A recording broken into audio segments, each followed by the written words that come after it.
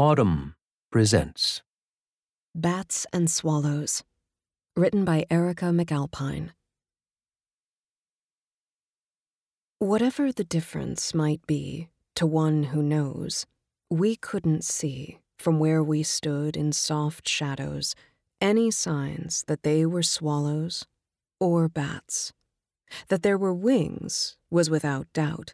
You could see small pointed things swooping out into the gloaming and sometimes back. One seemed almost iridescent as I tried to track its crescent flight across the hill. The lack of sound suggested bats to me.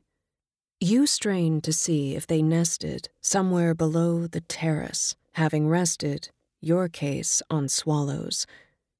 We couldn't be sure either way, and so it follows that neither of us knows. But since it is in your nature always to side one way or the other, you hold that they were swallows. I say the question never gets old, that either or both hold sway. If you enjoyed this production, find the best long-form articles read aloud in the Autumn app, available now for iPhone and Android.